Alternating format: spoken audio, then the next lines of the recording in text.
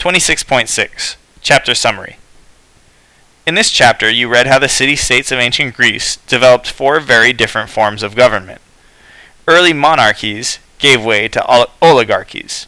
In turn, many oligarchies were replaced by tyrannies. Finally, Athens developed democracy. The next chapter compares Athens with its great rival, Sparta. Unlike Athens, Sparta remained an oligarchy. You'll see how two different forms of government led to two very different ways of life.